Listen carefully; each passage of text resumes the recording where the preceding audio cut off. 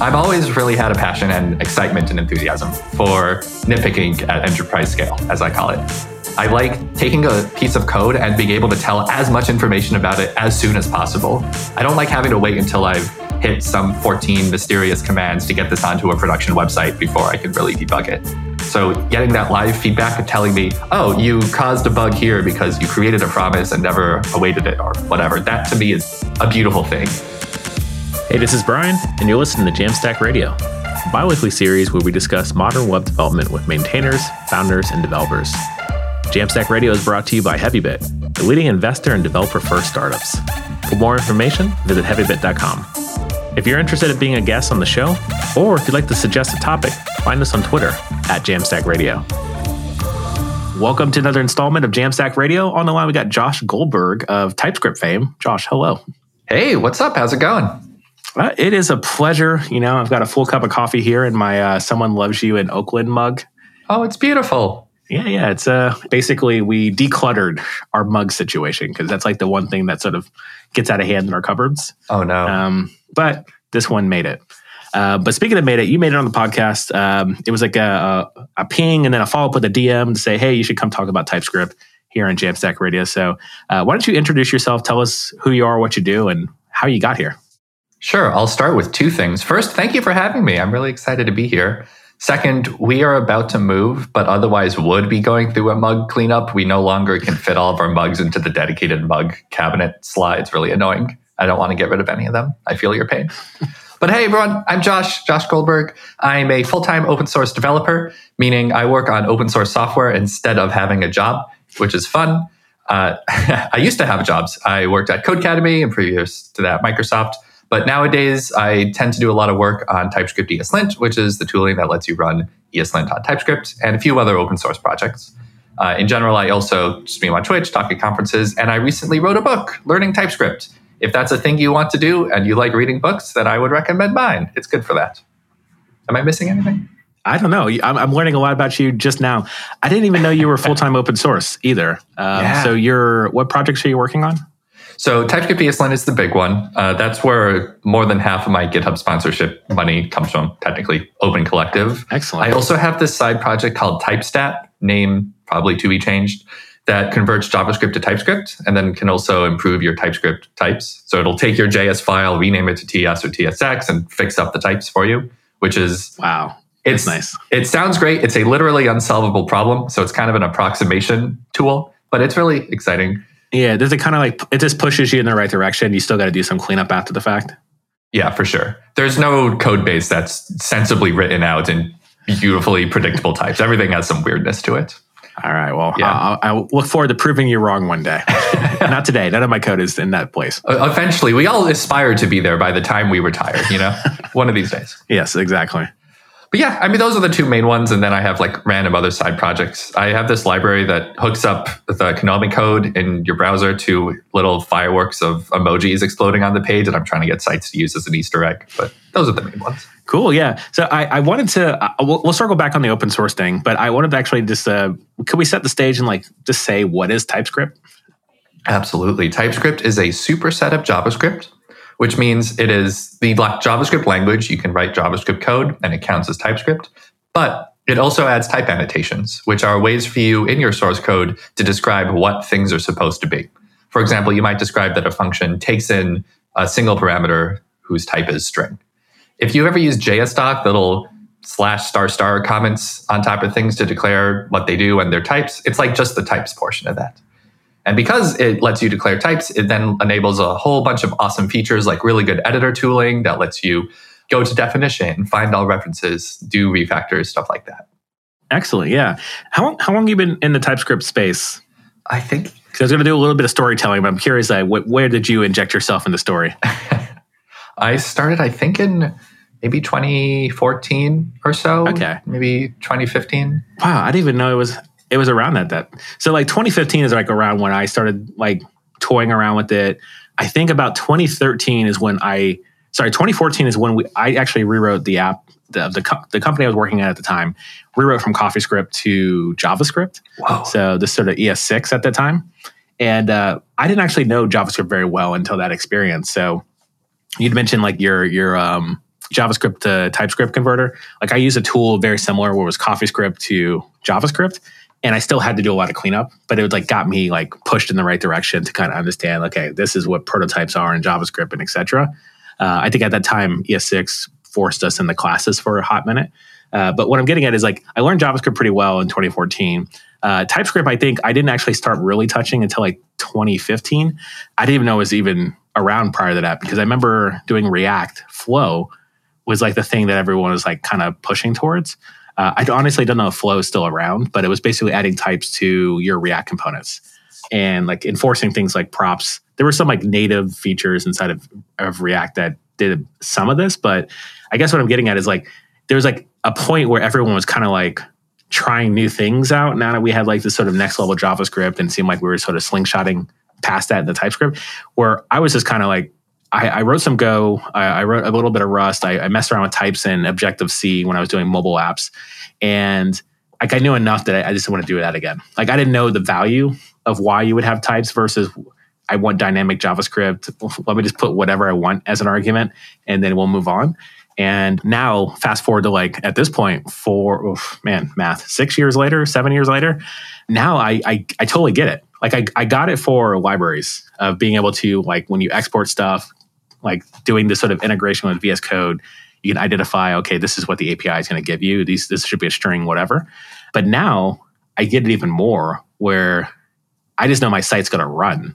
Yeah. Like if I deploy it, I know it's going to run consistently and there's not a weird undefined issue somewhere, which has plagued my React code for years. Oh, same. Yeah. I mean, TypeScript's gotten a lot more powerful over the years. Fun fact, it actually was first made available publicly in 2012. Okay. There's so many features of TypeScript now that seem incredibly important and essential that you wouldn't be able to use TypeScript effectively without, but a lot of them came out in the last few years. And I also kind of missed the time when everything was in flux. Is it going to be Flow or TypeScript or whatever? Like Flow's still around. Most open source projects don't use it. Facebook's Meta still uses it, I guess. It's apparently an excellent language. One of the other TypeScript ESLint maintainers actually is at Meta and I believe either works on or heavily with Flow and is like in love with the language for many good reasons that I don't know. But yeah, TypeScript has gotten really good. And I'm excited that it's kind of become the standard for enterprise apps the last few years. That's interesting to hear too as well. Because like, I love the fact that it's still alive and well. Because like I'm also a GraphQL user and I know Relay is an excellent tool. Like Relay is advanced by so much, like further than so many other tools to consume GraphQL. But it's an open source project and it's mostly used only by Facebook at this point, or the Facebook team inside of Meta. And yeah, it's like one of those things like it was just too soon for us because I was a huge Relay fan. And same thing with Flow. Like we actually started using Flow when I was early days at Netlify as like a test. It became more of an annoyance for us, so we ended up ripping it out. But like we tested it in a few different places, tested TypeScript, and made the ultimate decision like, let's not move forward at that time with something because it's just getting and I don't know if we were recording at this point, but it's like the difference between starting with TypeScript versus like bolting it on after the fact in a legacy app is a completely different experience. So absolutely. I was curious if you further comment on that. Yeah, I think that was before we were recording. Yeah, TypeScript is very different as an experience. I think the two kind of polar opposites I see people go through is their first TypeScript experience when they have a large app which was not designed to be type safe, when it has what I would consider to be architectural defects. Type safety is not a thing unique to TypeScript. It's not like you convert to TypeScript and now you care about the types of your code. TypeScript is just exposing the value types, the things that were already there in your code base. So if it's hard to type your code in TypeScript these days, it might be that your code is just weird and wacky and hard to conceptualize. So you start off with a code base that is older, pre-TypeScript, and you yourself don't know a lot about TypeScript. That is just a heck of an experience. Yeah. In positive and negative ways, right? Like it's a good learning experience. But then the other side is you know TypeScript now, and you either start from scratch or join a project that is made for TypeScript with type safety in mind, with modern principles, and it's just a pleasure. It's a real breeze, right? Like you've been doing TypeScript recently, and I'm guessing has your experience gotten more positive as you've gained familiarity in code bases? Oh yeah. Once I stop avoiding it, so like my introduction to TypeScript as of recent. So a couple years ago, GitHub had a bunch of like third-party libraries like Probot, very TypeScript heavy. A lot of the earlier GitHub Actions examples were all TypeScript heavy. So like I knew it from, like if somebody already set it up, I'm like, okay, I'll just make it work. It's a good sort of Rails. I don't know if Rails is a good term, but basically guardrails to like add new code or adjust code or leverage to the library. But as of recent, OpenSauce had a rewrite to go directly. Like it's one of those things where it was a meme where people would try to they would open an issue and be like, this project doesn't have TypeScript. Issue, convert project to TypeScript. It's like, okay, cool. Oh boy. If you want to do that, feel free, create another branch, but try to keep up while we're still shipping more features. So it was always like one of those things that like it was not obtainable to convert legacy projects to TypeScript without halting production altogether. But we did it. We did an open source because we had a product that was kind of like feature complete. It was like a web app that was getting contribution, but it got like a slowdown. One of my contributors like, hey, I converted everything to TypeScript. I'm like, cool, let's get it merged. Let's try it out. And it was nice. It was really nice to interact with. We converted another project to TypeScript, and I sort of started learning TypeScript based on those two projects as I was contributing. It's like I kept doing everything wrong. And then just this week, I realized that we had like this like singular index.d.ts file that had all of our interfaces and types in there. And I was like, oh, that makes so much more sense. Like we could just import from here, and then we could pass this around to even like new projects. And then everything that's clicked. And I was like, oh, this is extremely valuable because like we're building the same stuff over and over again in multiple projects. We could just like have this file walk around with us and like share this thing. That's beautiful.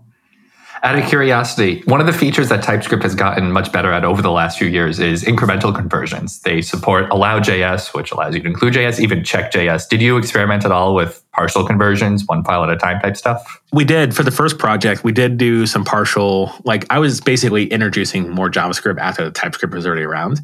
And the sort of agreement what we had was like this one contributor who, Ted, I'm going to shout out to Ted, he was actually just converting stuff for me on the fly. So like I opened the PR, he's like, okay, here's types. And I was like, okay, cool. Thanks so much. Appreciate that. So I don't think we're using any of those tools like allow.js or anything like that, but that's good to know.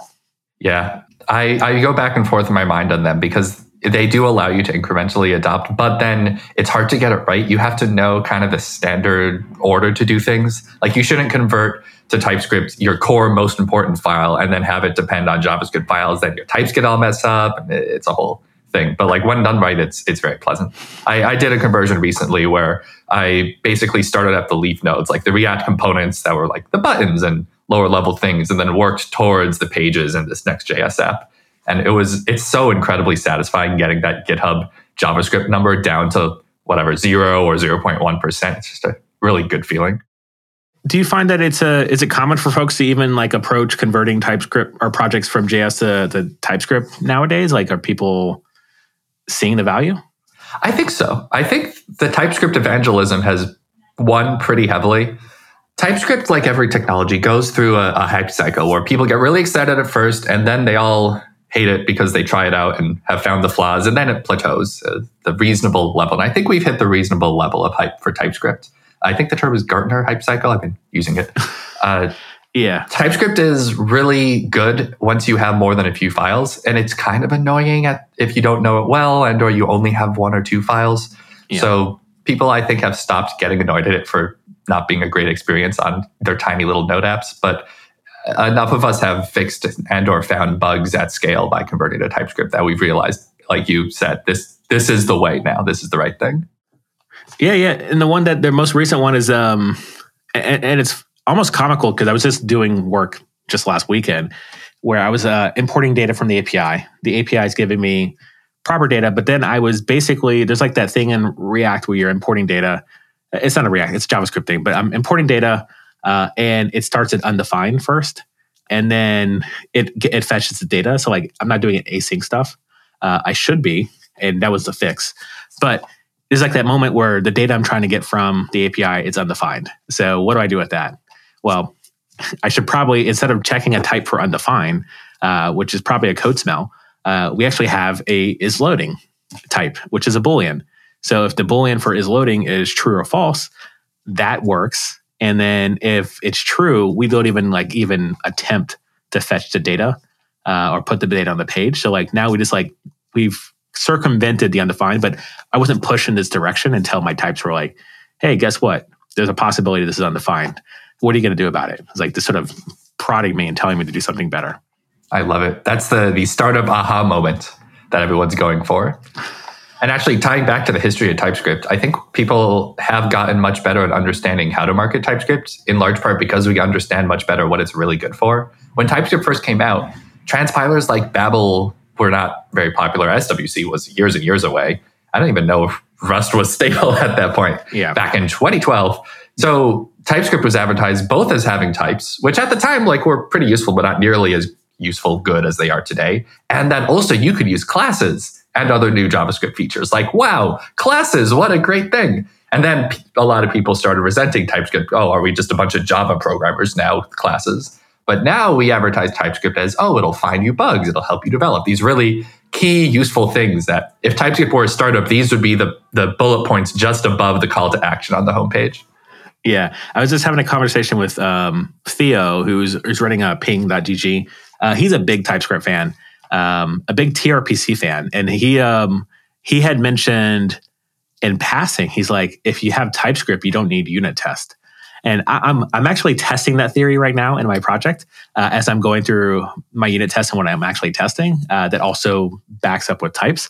I'm on the fence on it at the moment, but I do feel a lot more confidence even when I don't have test because I have types. Yeah, Theo is a fantastic individual with great opinions. This is one of the opinions where I see its value on certain types of projects, especially if it's a type of project you can easily end-to-end or integration test. But I don't agree with it as a blanket statement. And I think I don't want to say harmful. I think that's more accusatory than I'm trying to come across here that we are. Yeah. But I think the marketing can confuse people when you say TypeScript replaces the need for unit tests. Because a lot of people, especially new folks in tech, they just take what they're seeing online as an opinion and go with it. And TypeScript can't always replace. Most of the time, I don't think it can replace well-written logical unit tests. Yeah. Sometimes, maybe. But I don't want people to think that TypeScript is a replacement for it. In my experience, it works best as a trim down where you don't have to unit test dumb stuff. What if we pass undefined? What if we pass null to this thing? But it really just verifies your types. It doesn't check for application correctness. Yeah. There's probably a lot of my libraries, and this is actually where I got my sort of teeth cut on TypeScript, is I have these lib folders.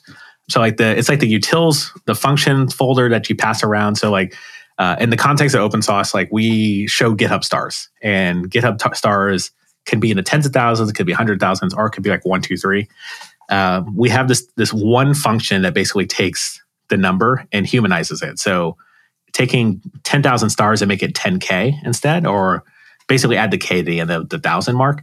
It's just a practice I learned in displaying data on the page. I haven't put on NPM because I just basically copy and paste it everywhere. I should probably share it as a cool little tool for anybody. But there's other solutions other people can use. But what I'm getting at is I ended up adding types to that. And then I wrote tests for that. And then I think to your point, I don't need to test for undefined, or I don't need to test to see if this thing's a string.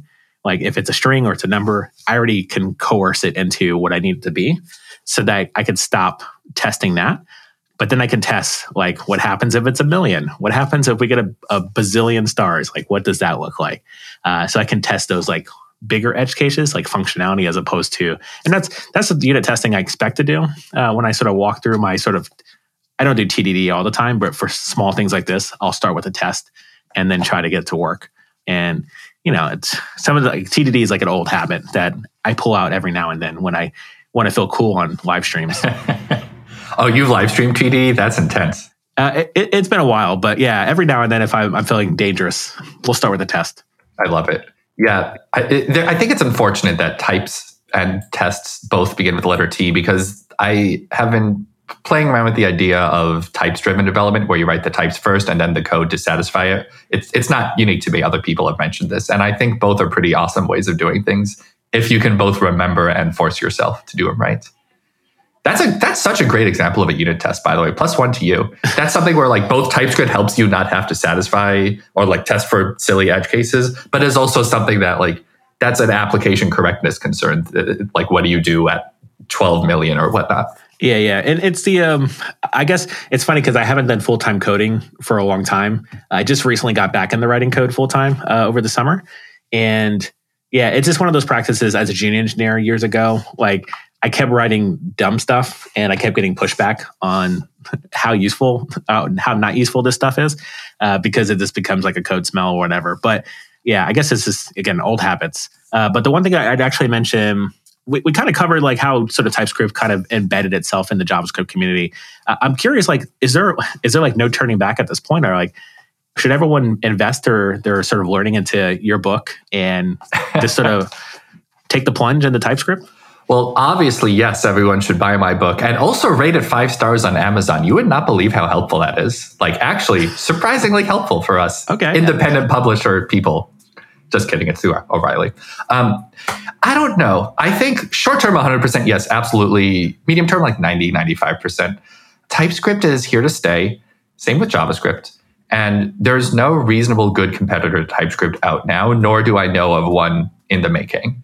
There are other languages like Reason and is it Rescript now? Or I forget. And Elm that are like supposed to be fantastic, but they don't have a lot of adoption because they don't interrupt super well with your existing application.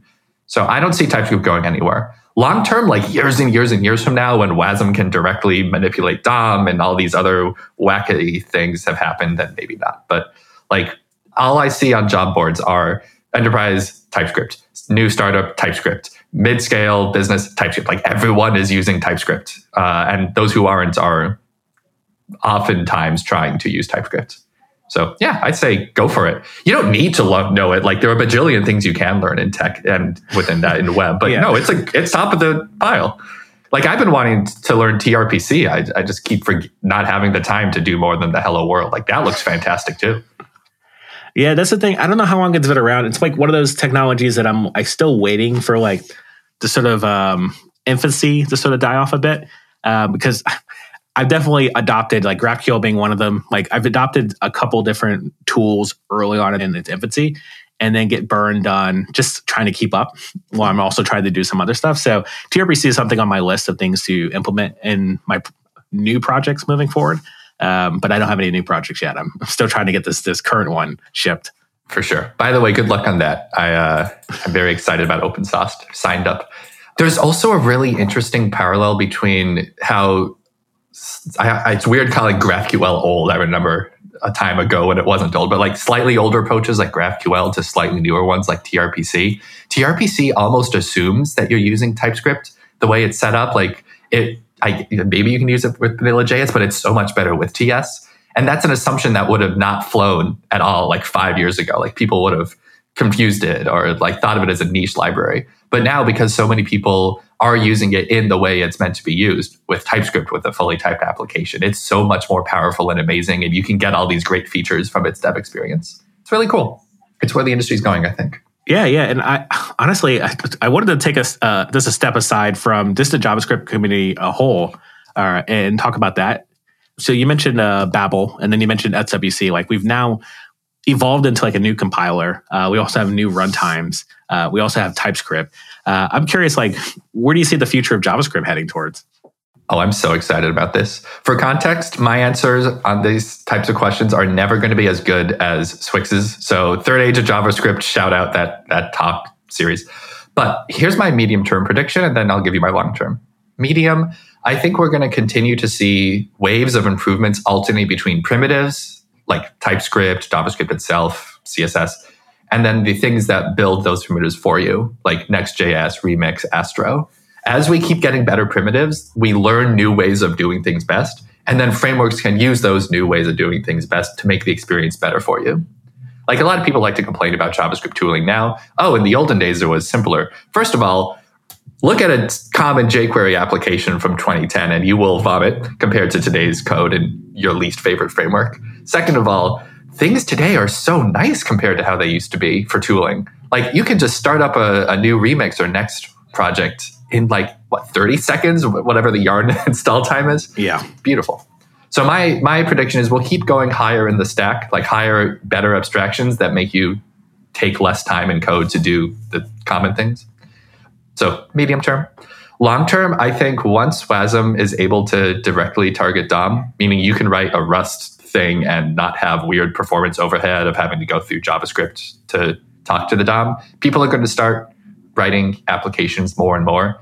We actually have already seen this with Blazor, which I guess is like a Microsoft thing, but I've started to see companies use it. Yeah, I think it's C# based. Yeah, I mean, C# is a lovely language. I miss working in it sometimes. Yeah, so I think long term, we're going to, for better or for worse, kind of lose the standardization on the web or slowly chip away that standardization. My hope is that we will replace it with a language that's like JavaScript, but doesn't have all the dumb things like 2 null values. That would be nice. But I don't know. It's going to be a wild west and impossible, I think, to predict what happens once that gets mainstream. What about you? Out of curiosity. Yeah, I agree with you. Like, there's like this the idea of primitives in the JavaScript ecosystem. So, like, obviously JavaScript being one of them, but if you want to go down to like runtime primitives, I think that we're going to have a lot more flexibility. And the thing that I'm excited about is the runtimes, like all these sort of edge functions and these edge runtimes. Like Deno and now Bun is up and coming as well. Still not production ready, but like it will get there. That kind of opens up the sort of game, because like what I do is I've been doing a lot of live streaming as I mentioned. So one of the things about live streaming is the first thing you do is you build a chat app, like you live stream that, because like it's like getting your lightsaber as a Jedi. You got to build a chat app and then live stream that. But what I've learned is OBS, it also runs like another offshoot of V8.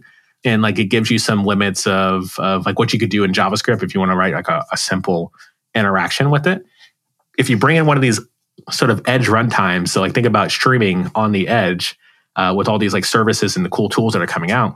Now you can do like really interesting things. Like imagine like this, like shipping like a quick Netlify function to update your overlay that's just JavaScript and CSS, or it could be 11D or whatever it is, but also interacts through your edge functions to then like trigger back and forth, like someone said something in chat.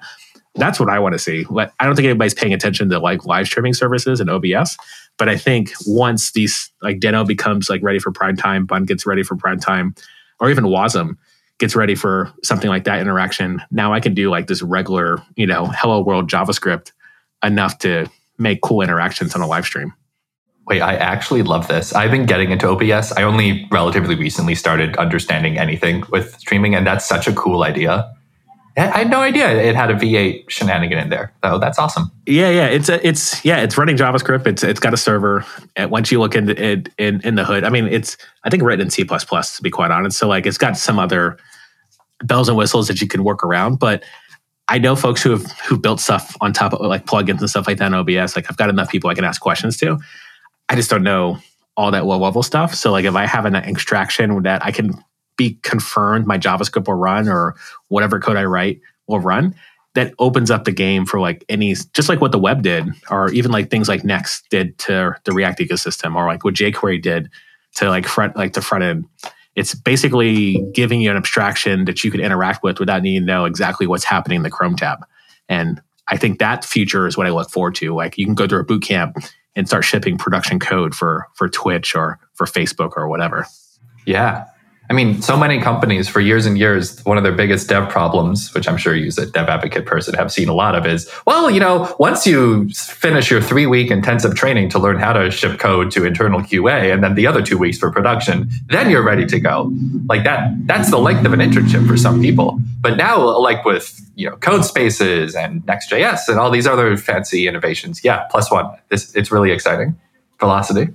Yeah, absolutely amazing and exciting, and we're almost like approaching time. So like I could probably talk forever about this subject, but I did want to go back into your really quick conversation about your open source work and how you got to open source full time. Like, how did you basically make the plunge to say, you know what, this ESLint TypeScript stuff, this is what I want to do with my free time.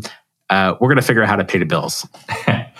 First of all, shout out to my spouse, Mariah, who I'm picking off of for health insurance. Without her health insurance, I would probably not be doing this. But I've always really had a passion and excitement and enthusiasm for nitpicking at enterprise scale, as I call it. I like taking a piece of code and being able to tell as much information about it as soon as possible. I don't like having to wait until I've hit some 14 mysterious commands to get this onto a production website before I can really debug it. So getting that live feedback and telling me, oh, you caused a bug here because you created a promise and never awaited it or whatever, that to me is a beautiful thing. And we were talking about primitives. Every low-level thing helps improve the higher stuff above it. So the further down you go in the primitive layers, if you're talking about TypeScript rather than, say, React or Next.js above that, then you can really make a large impact with every change you make. So between really enjoying the work and feeling very positive about the scale of impact, I've just loved it. So I started with TSLint, which for those who don't remember is a linter that was like ESLint for TypeScript. It was TypeScript native. It had a couple problems with it. One, it was made by Palantir, which is a company that a lot of people don't feel comfortable taking code from. So even though it was open source and I was never employed or paid by Palantir, that was still a thing. The second is that TSLint is not the same as ESLint. So anytime anyone wrote anything for one, we'd then have to port it to the other, and ESLint was way more popular, so it was just not as good on TSLint. So after TSLint got deprecated and TypeScript ESLint became the standard tooling, that's kind of after a while where I started helping out with maintenance. I also do a lot of random other things like contributing to TypeScript itself, which is actually really fun and I'd highly recommend. So I just kind of did more and more over time until eventually I realized I don't really want a full-time job. I miss parts of it, like having coworkers and mentors and mentees, but open source just makes me happy. I feel like I'm doing good work. Excellent. Yeah. Looking forward to chatting more about your open source journey. And I'll definitely give you a sneak peek of the open source platform that we'll be shipping in a few weeks. So folks, definitely follow me on Twitter. Follow Open Sauce on Twitter if you want more details on that. But with that, I wanted to transition to picks. So these are jam picks, things that we're jamming on. Could be music, could be food related, all of the above. And if you don't mind, I'll go first. I've got a couple picks. One thing that I wanted to mention is the OSRG, Open Source Raid Guild. This is a community, and a community of like only a handful of folks, like maybe 20 folks in a Discord. And what they have fun with is they've actually been converting JavaScript projects to TypeScript for nonprofits. And so there's a lot of nonprofit sites that were built in whatever web framework of choice.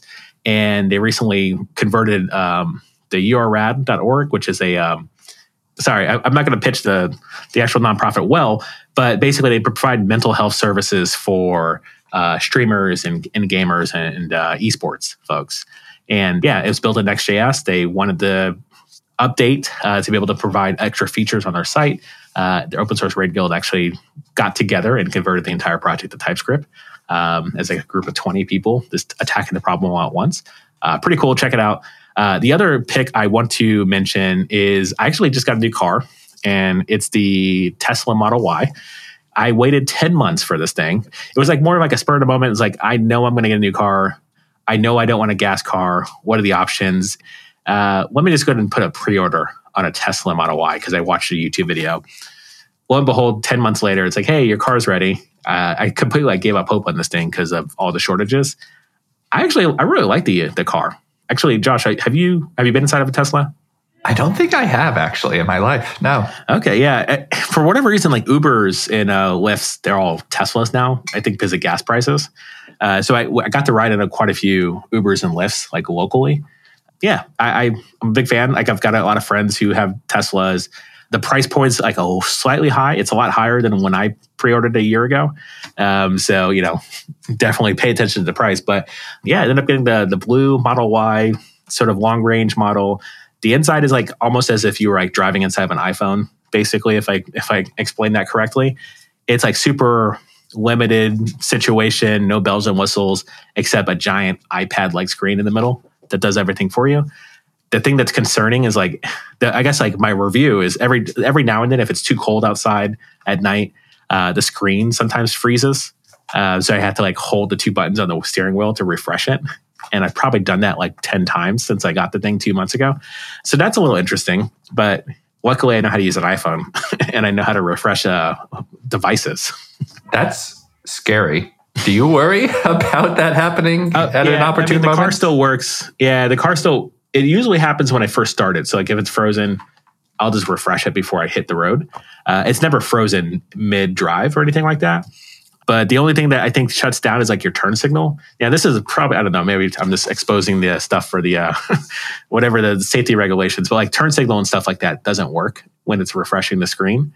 Everything else works. You can still drive the car, no problem. You just don't have your speedometer. You can't see your speedometer and you can't use a turn signal. That only makes me feel a little better. but I'm glad it's not quite as bad. Yeah. I don't have the full self-driving. I don't agree with that. So that's a scary thing. Everything else is pretty cool. Can I shout out your first pick, the open source radio? I had no idea these folks exist. First of all, because podcasts are audio only, I want to verbally describe their logo. It's an angry, I believe, koala on top of a shield with two swords. This is a beautiful thing. Second of all, converting JavaScript to TypeScript has been one of my sub-passions within open source. I wrote a tool to do it somewhat okay. I'm joining these people. Thank you very much for this introduction.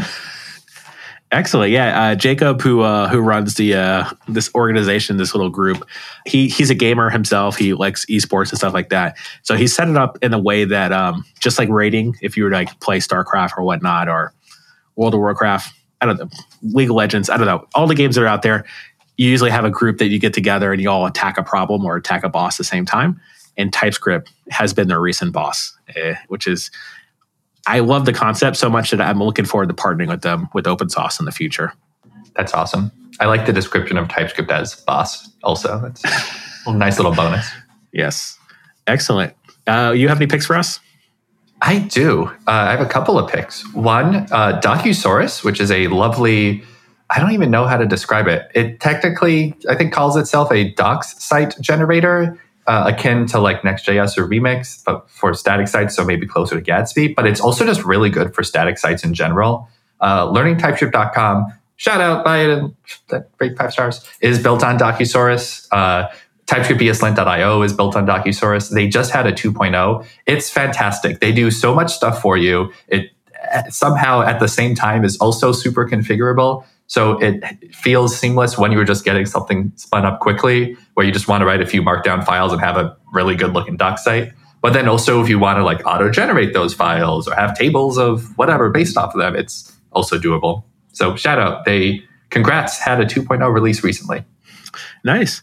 Yeah, we're using Docusaurus for docs.opensauce.pizza as well. Oh, nice. Wonderful service. I knew the original team that put that together inside of Meta, and happy that this thing is still going along. Also a wonderful URL. Oh, there it is. You can kind of sort of tell now, like when a site is Docusaurus. I think it's good. Like it's nice to standardize, and they're also super accessible by default, which is hard to find in smaller, less maintained projects. So it's really nice to have like a solid, really good doc site on the web. Yeah, we actually have a GitHub action because Docusaurus is like it's structured the same way, the sort of generation. There's a GitHub action that exports your Docusaurus site into a PDF. So if you wanted to turn your docs into like a book, you could pretty easily. Oh, that's so smart. I would love that. It would be cool if you have like a book version, a like Service Worker PWA version you could install. Oh, yeah. I remember at Codecademy, we made like a PWA version of the Codecademy site, which is a little silly because you need an online service to execute a lot of the environments, but it's still really nice at the very least for performance, just to not have to load pages when you load pages. Anyway, my second pick is Notion and Obsidian. I use Notion personally. People keep telling me to use Obsidian, and I will eventually.